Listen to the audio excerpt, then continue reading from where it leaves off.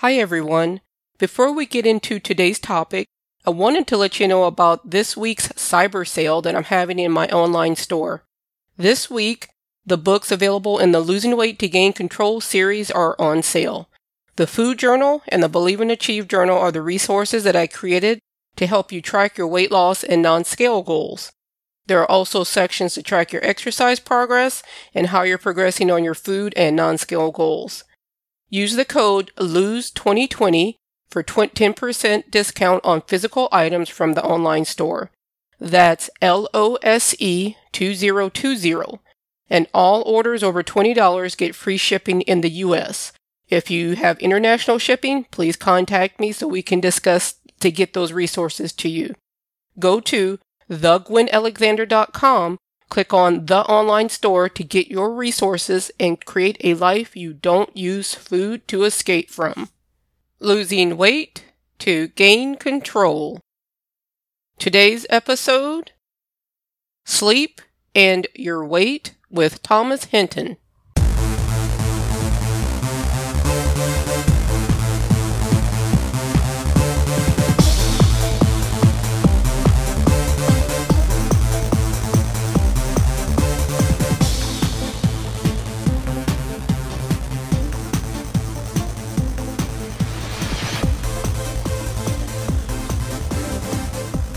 Welcome to today's episode of the Losing Weight to Gain Control podcast.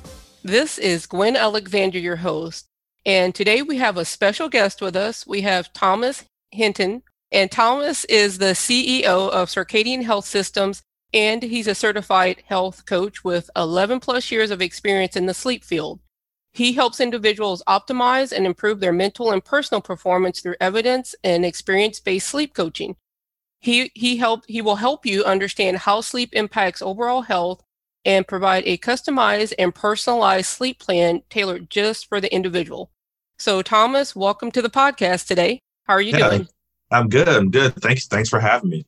Is Thomas okay, or Tom, or how do you want me to? Thomas works. Okay. And you can just call me Gwen. I know legally I am Gwendolyn, but that's just so much to say, so I'm just Gwen.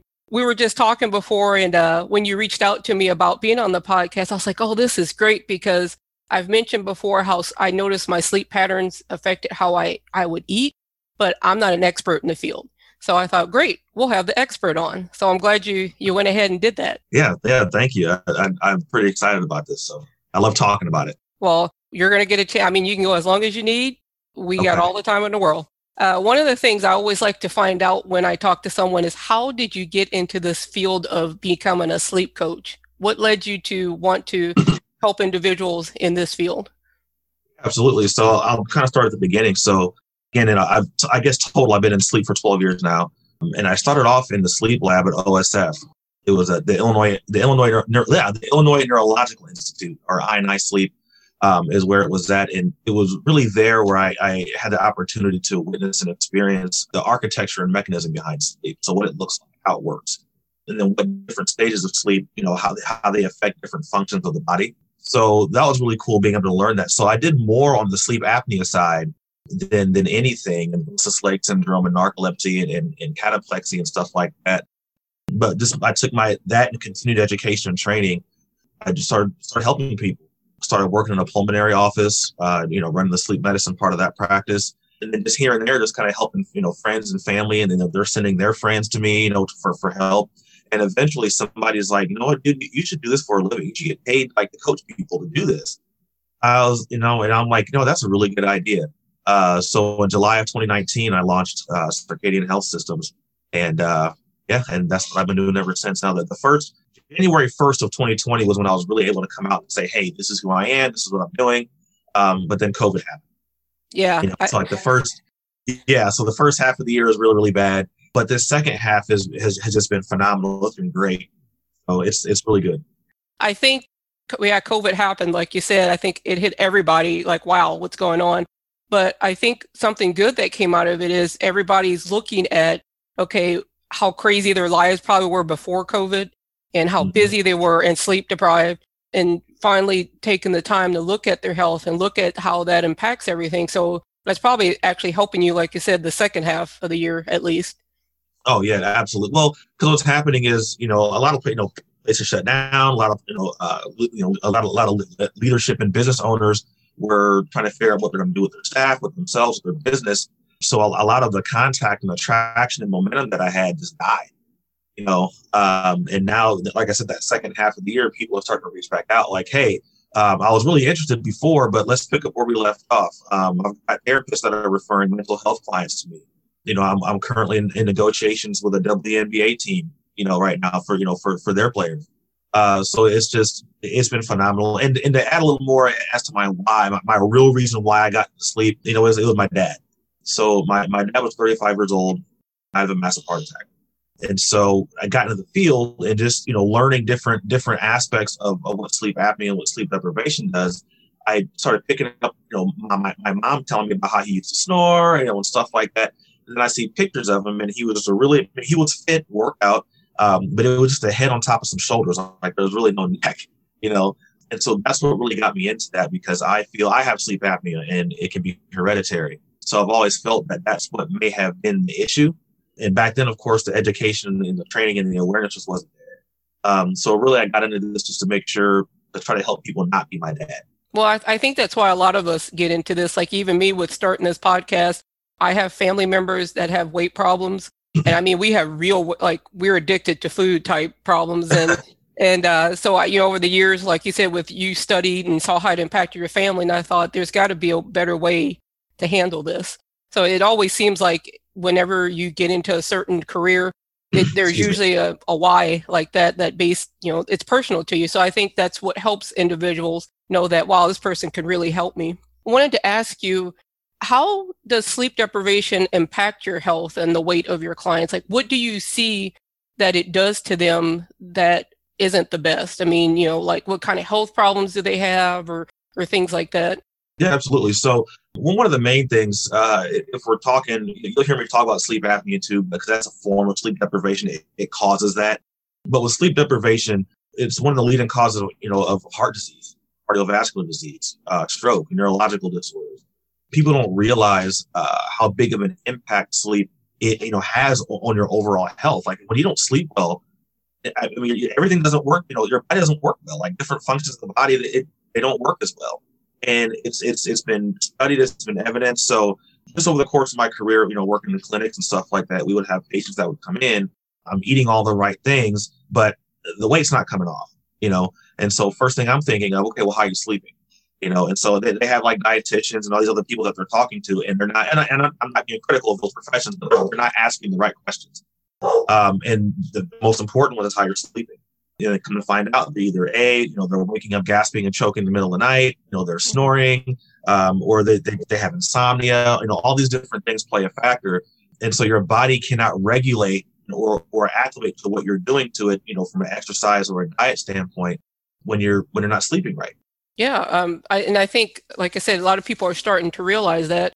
I actually kind of went through that this past week. I have lupus too. I have a bunch of autoimmune conditions. So I've had to adjust how I do some things. And there were 2 days I woke up and I was like, my body's like, no, you didn't sleep well. You need to get a little more rest. But that's one of those things, because usually the thing is go hard, get your exercise. Like, no, my body's saying you need to sleep a little more. Or you're not going to be able to function today. And you talked about sleep apnea. I wanted to also have you define that for our listeners. What is the difference between sleep apnea and sleep deprivation? Sure. So with sleep deprivation, that just means that you're just not getting enough sleep. Whether it be you're staying up late, and then going to bed late, and then waking up early, or it could be you're going to bed at a decent time, but then you're waking up earlier than usual, or waking up multiple times throughout the night and not getting the proper amounts of rest. Sleep apnea is how you describe it. It's having multiple pauses in your breathing for 10 seconds or more a night. Okay, that's what an apnea event is categorized, and so that also causes sleep deprivation, if you will, because when you stop breathing in your sleep, I'll get a little sciencey here. So when you stop breathing in your sleep, the carbon dioxide in your blood builds up, and there's these little receptors in our bloodstream that are called chemoreceptors, and their responsibility is to monitor chemical change, in the bloodstream. It senses that there's this uptake in almost carbs. This uptake in in carbon dioxide. And so it alerts the body and says, hey, something's not right here. Can you do something about this? And so the brain kind of sends a jolt to the body to resume. It arouses you just enough to resume normal breathing. And so what that does is that keeps you, wakes you up, wakes you up, wakes you up, wakes you up, wakes you up. And so you're not getting the proper amounts of sleep there either. So that's why they're both detrimental to your health. Sleep apnea, of course, is more dangerous than sleep deprivation alone. It's because of the stress that it has on your heart and your brain, and just the lack of oxygen to the brain.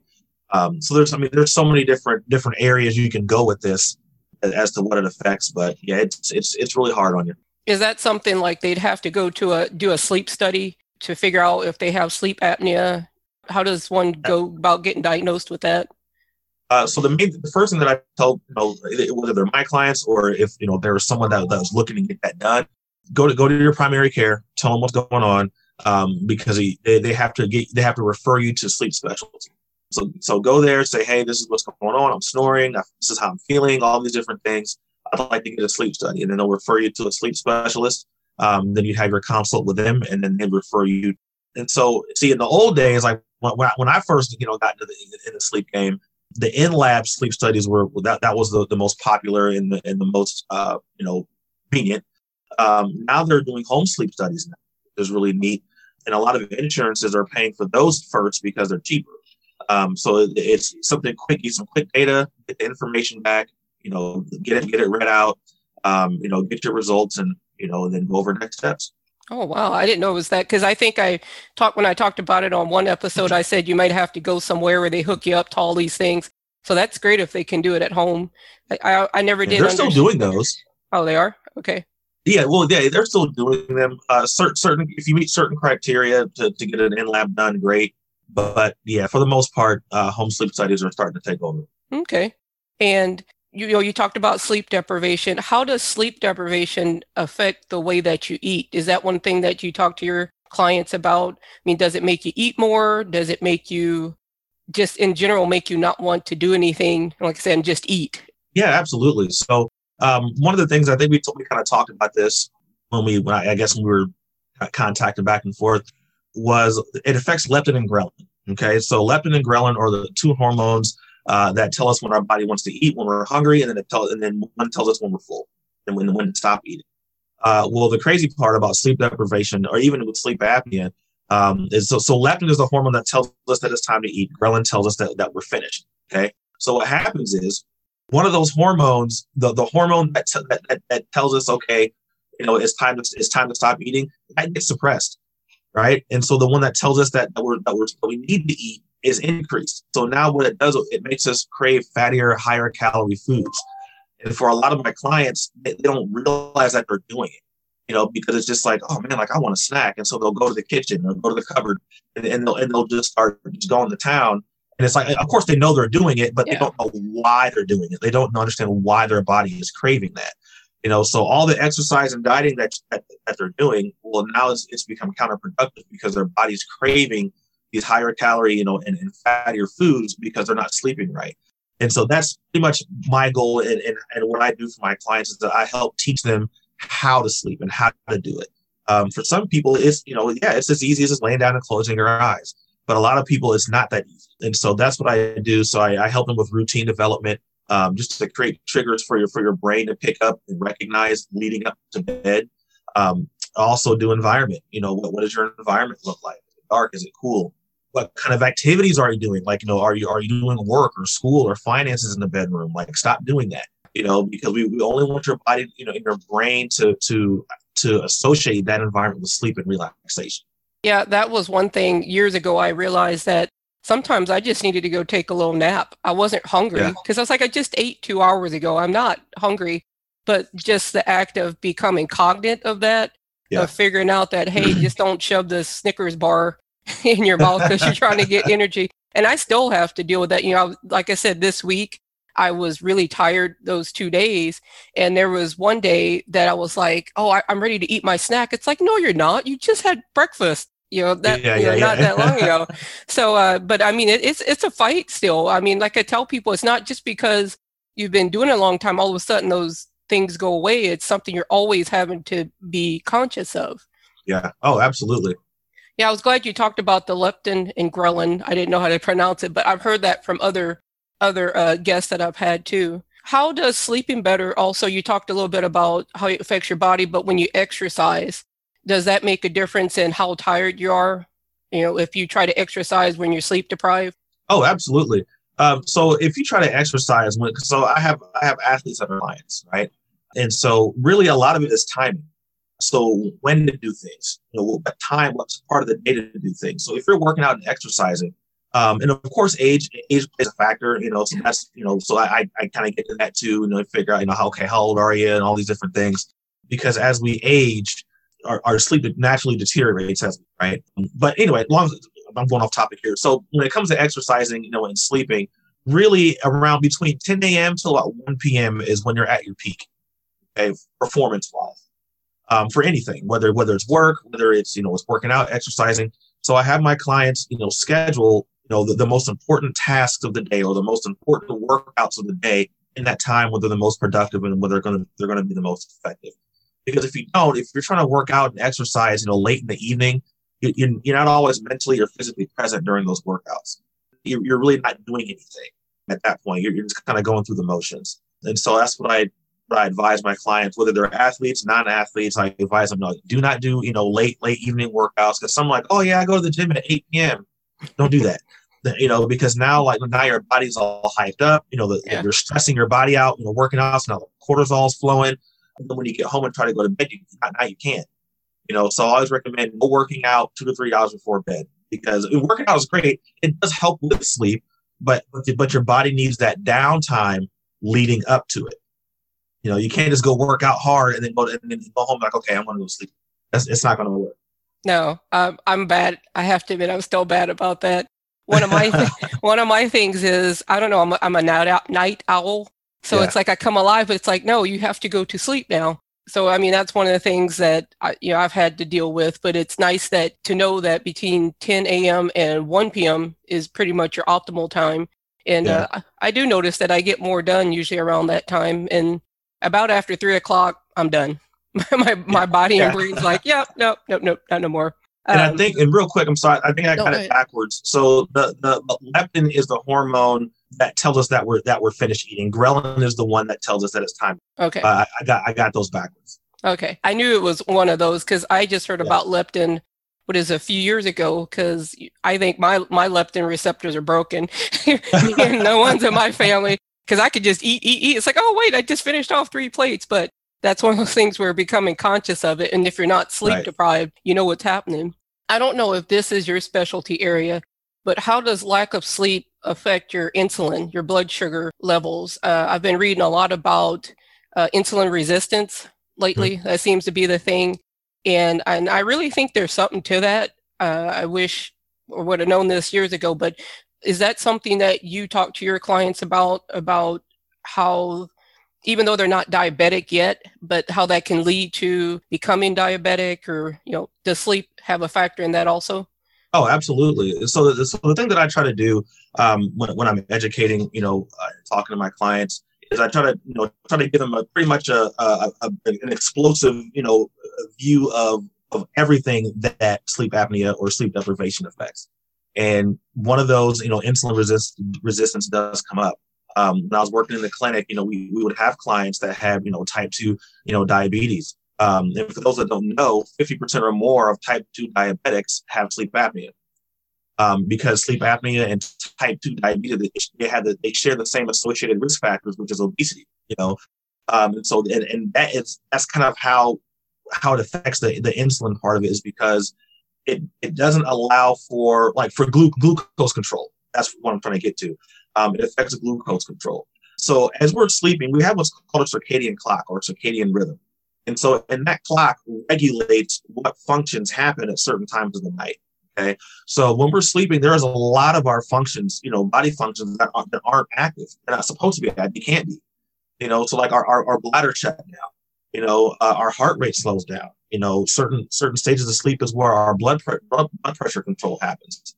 And so that's where we see a lot of diabetics. They're what's called treatment resistant, meaning like they're getting their insulin and everything, but it's still difficult to control because their body isn't able to relax and to distribute, like the nutrients and oxygen throughout the body that was used that day, even the glucose that was used that day. So it's really, really hard for them to try to get control of that when they're sleep deprived or if they have severe apnea.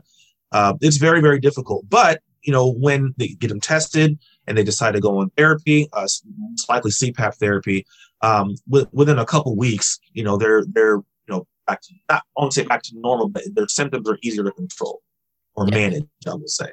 So would you recommend that if somebody does notice that, hey, I'm taking this insulin and, my blood sugar is still not under control, maybe talking to the doctor about, I think I'm having some sleep issues, or, hopefully their physician would listen to them and say, well, check it out. Because like I said, I've learned a lot about in the last even just a few months about how insulin affects everything about you. And, even like your cognitive function.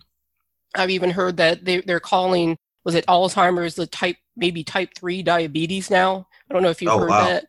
Yeah, because insulin, how it just affects your whole body. So if I feel if you can get your sleep and your overall life under control, that kind of takes care of everything else. What techniques do you try to teach your clients? I'm not saying to give away all your secrets here, but no, it's okay. What kind of techniques do you coach your clients through to say, hey, okay, we've identified, let's say you're sleep deprived. We're not even dealing with sleep apnea, but this is what you can do to start getting better night's sleep so that you have a better day. Yeah, so that's where the consultations come in. Is where I'm gathering information, and really I do listen for what they are doing, but I'm really focused on what they're listening for, what they're not doing. And so when I customize and personalize the plans for them, that's what allows me to do that. So again, back to routine development. We want to create those triggers, that your body or your brain will recognize leading up to bed. So then just subconsciously okay, the last few times we did this, we went to bed. Well, let me go ahead and start preparing you for that and start, lowering body temperature and start, turning on that melatonin faucet and stuff like that. So one of just some basic things is, either take a bath or a shower, 30 minutes leading up to bed. Because what that does, obviously, when you're in the bath or taking a shower, you're hot. But when you step out, what happens? You cool off. And so as our bodies prepare for sleep, our body temperature naturally drops. So that just kind of helps the process there. Something as simple as brushing your teeth every night, that's a trigger. Making the bed every morning, it becomes a trigger, because then when you get to that point where you go to bed, it's like, yes, nicely made bed. Pull the covers back and you're good to go. So those are just some of the basic things that I talk about, that I recommend to my clients, and those seem to work. And then also having a set bedtime and wake up time. Yeah. Just sometimes tweaking that alone makes a difference, because what happens is, again, back to our circadian clock. If you're waking up at, let's say that you're waking up at sometime at 7 a.m. and then it may be 9 a.m. and then it may be 6 a.m. Your body doesn't know when it needs to start the process of helping you wake up and releasing the cortisol and all these different things. And so it has no idea what it's doing. Like, do I need to prepare to get you up at 6, or do I need to prepare to get you up at 9? Like, I don't know what we're doing here.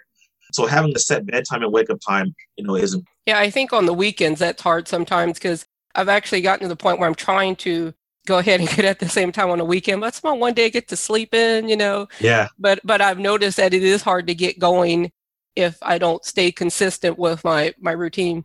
And sunlight matters too. Sunlight matters. Because our eyes, our circadian rhythm is what governs sleep. And so when we get sunlight, that helps our bodies get in sync with our environment. So sunlight is important. We just had the time change here pretty soon, and I feel like that just messes me up. Every year. We fall back, we go ahead, and it's almost like my body has to adjust again. And then when it's adjusted, it's time to change again. Yep. Do you find any of your clients have a hard time with that too? Oh yeah, I have a few that suffer from what's called seasonal affective disorder, or SAD. So when it's gloomy out and it's always dark and not dark, but gray and not a lot of sunlight, they start to experience depression. And so what I recommend is light boxes. And so light boxes actually, supposedly it simulates, what natural sunlight would normally give you. And so it helps you, be more awake. It helps you be more happy and less depressed and stuff like that. So There's a few clients that I have now that I have using light boxes, and it's totally changed the game for them. Yeah, and that helps to lead to you won't be eating. Of course, during the winter, everybody says, "Oh, I just can't stop eating," not just because of the holidays, but it's just, like you said, it's dark, it's gloomy, you're in the house, it's cold, and you want to comfort yourself. So what do you want to do? You want to eat, and then you're not sleeping because of all this. It's almost like I call it peeling back the layers of the onion. You get to the sleep, and then that leads to taking care of something else and something else. Yeah, and then also with the phones, we have the tablets and everything that are always there. That's one of my things I have to remember. Put the phone away. And I don't think I'm the only one that deals with that. But absolutely not. Yeah, like you said, there's a certain time when I'm like, Gwen, you're done. Like no TV, turn that off, and try to get my triggers. Like last night, I told you when we were talking before we started recording, I think my brain's sleep deprived. I was up a little later doing some things, but I knew better. But that's the whole point of all this. We learn, like you're teaching us today, and then we can make adjustments as we need to. Yeah, it's really important. And that's one of the other things I talk to my clients about is having a 30-minute downtime leading up to bed, with no screens, no phones, no tablets, computers, whatever, like 30-minute downtime. Read. Even TV is okay. But like nothing that's like directly, like right here. Some people sit on the couch and watch TV for a little bit until, to wind down and then go to bed. Because, my wife does this. Like she'll be in the living room and she'll be on her phone and she's like, oh, I'm so tired. I'm so sleepy. And then like she'll go to bed and then she'll be on her phone for another like 10 minutes. I'm like, no, like go back out there and do that. Come back in here, when you're ready to go to sleep. Because I'm very religious about that. When I go to bed, like my phone, I turn my light on my phone down. And it's down. I'm done. Don't look at it again. Because what happens is, especially like if you're on like social media and you're like laughing and that's funny, well then your brain starts to associate that environment with wakefulness and excitement. That's not what you want. So and that's what I tell my clients, and they're like, oh yeah, I didn't really think about that. So once we make those tweaks, and their body starts to realize, oh okay, this is an environment for relaxation and for sleep, calm. Then that's where you start reaping the benefits. Yeah. One thing too, I was thinking about when you were talking about that, of how important it is to teach these techniques to your children also.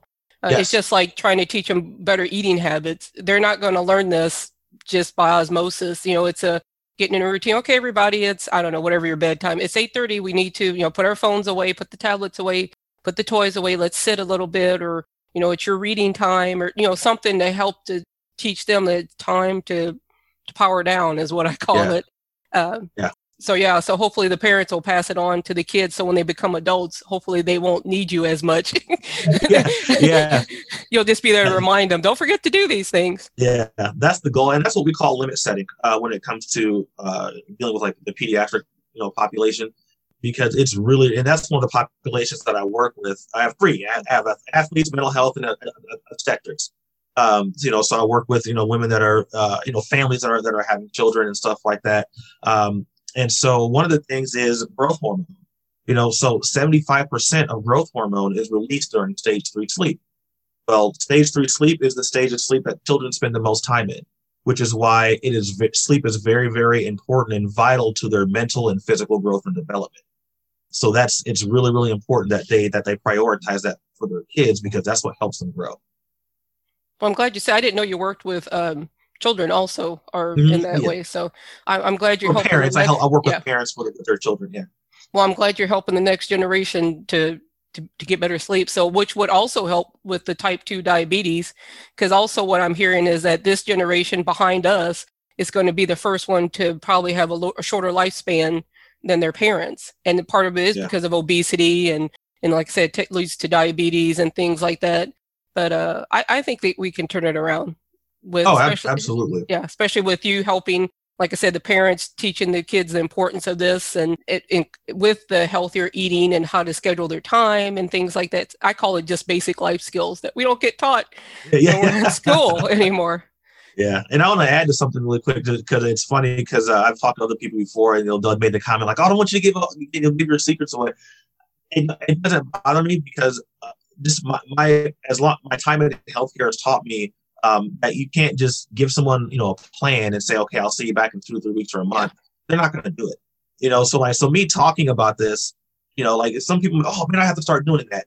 A lot of people aren't going to do it, and so one of the benefits of, when I work with my clients is that they have access to me. I actually hold their hand throughout the whole process, and I embark on that sleep journey with them, because there's a level of compliance and a level of confidence, comfort that you get knowing that you have that support, someone that you can actually reach out and say, hey, the last couple nights weren't all that great. This is what I did. How can we prevent this from happening again? And then we'll have a conversation about it. So that's kind of the added bonus of having me as a sleep coach, is that I'm with you throughout the whole thing. Well, I think that when you're too close to the situation, it's hard for you to see what's the fix or what's not going right. And then once you're pointed out, it's like, oh, well, that was right in front of me. Yeah. So, absolutely. Yeah. Well, Thomas, I thank you for coming on the podcast today. I mean, I've learned a lot, and I actually makes me want to go research some more on this topic. Or if I have any questions, I'll reach out to you. But please. Can you tell our listeners how they can connect with you, if there's social media or email or anything like that? Oh, yeah, absolutely. So my business is called Circadian Health Systems, LLC. So you can go to my website, www.circadianhealth.org. You can text me, call me at 309-840-5644. And all my information will be on the website, my email address and all that good stuff. Please don't hesitate. Feel free to reach out. I love being a resource, and I love talking about this kind of stuff. I'm very passionate about it. So anything I can do to help, let me know. Yeah, and I'll go ahead and put all your contact information in the show notes, so they'll be able to reach out to you. So thank you again for being a guest, and maybe we'll have to have you back sometime if you get some other questions that you can educate our listeners on. Yeah, please do. And thank you very much, Gwen. I appreciate it. The information provided in this podcast is for informational purposes only. The views of any guest on the podcast are their own. The host of this podcast is not a medical doctor, nurse, or health professional. You should consult with your doctor, nurse, or health professional before you begin any weight loss or maintenance or exercise program.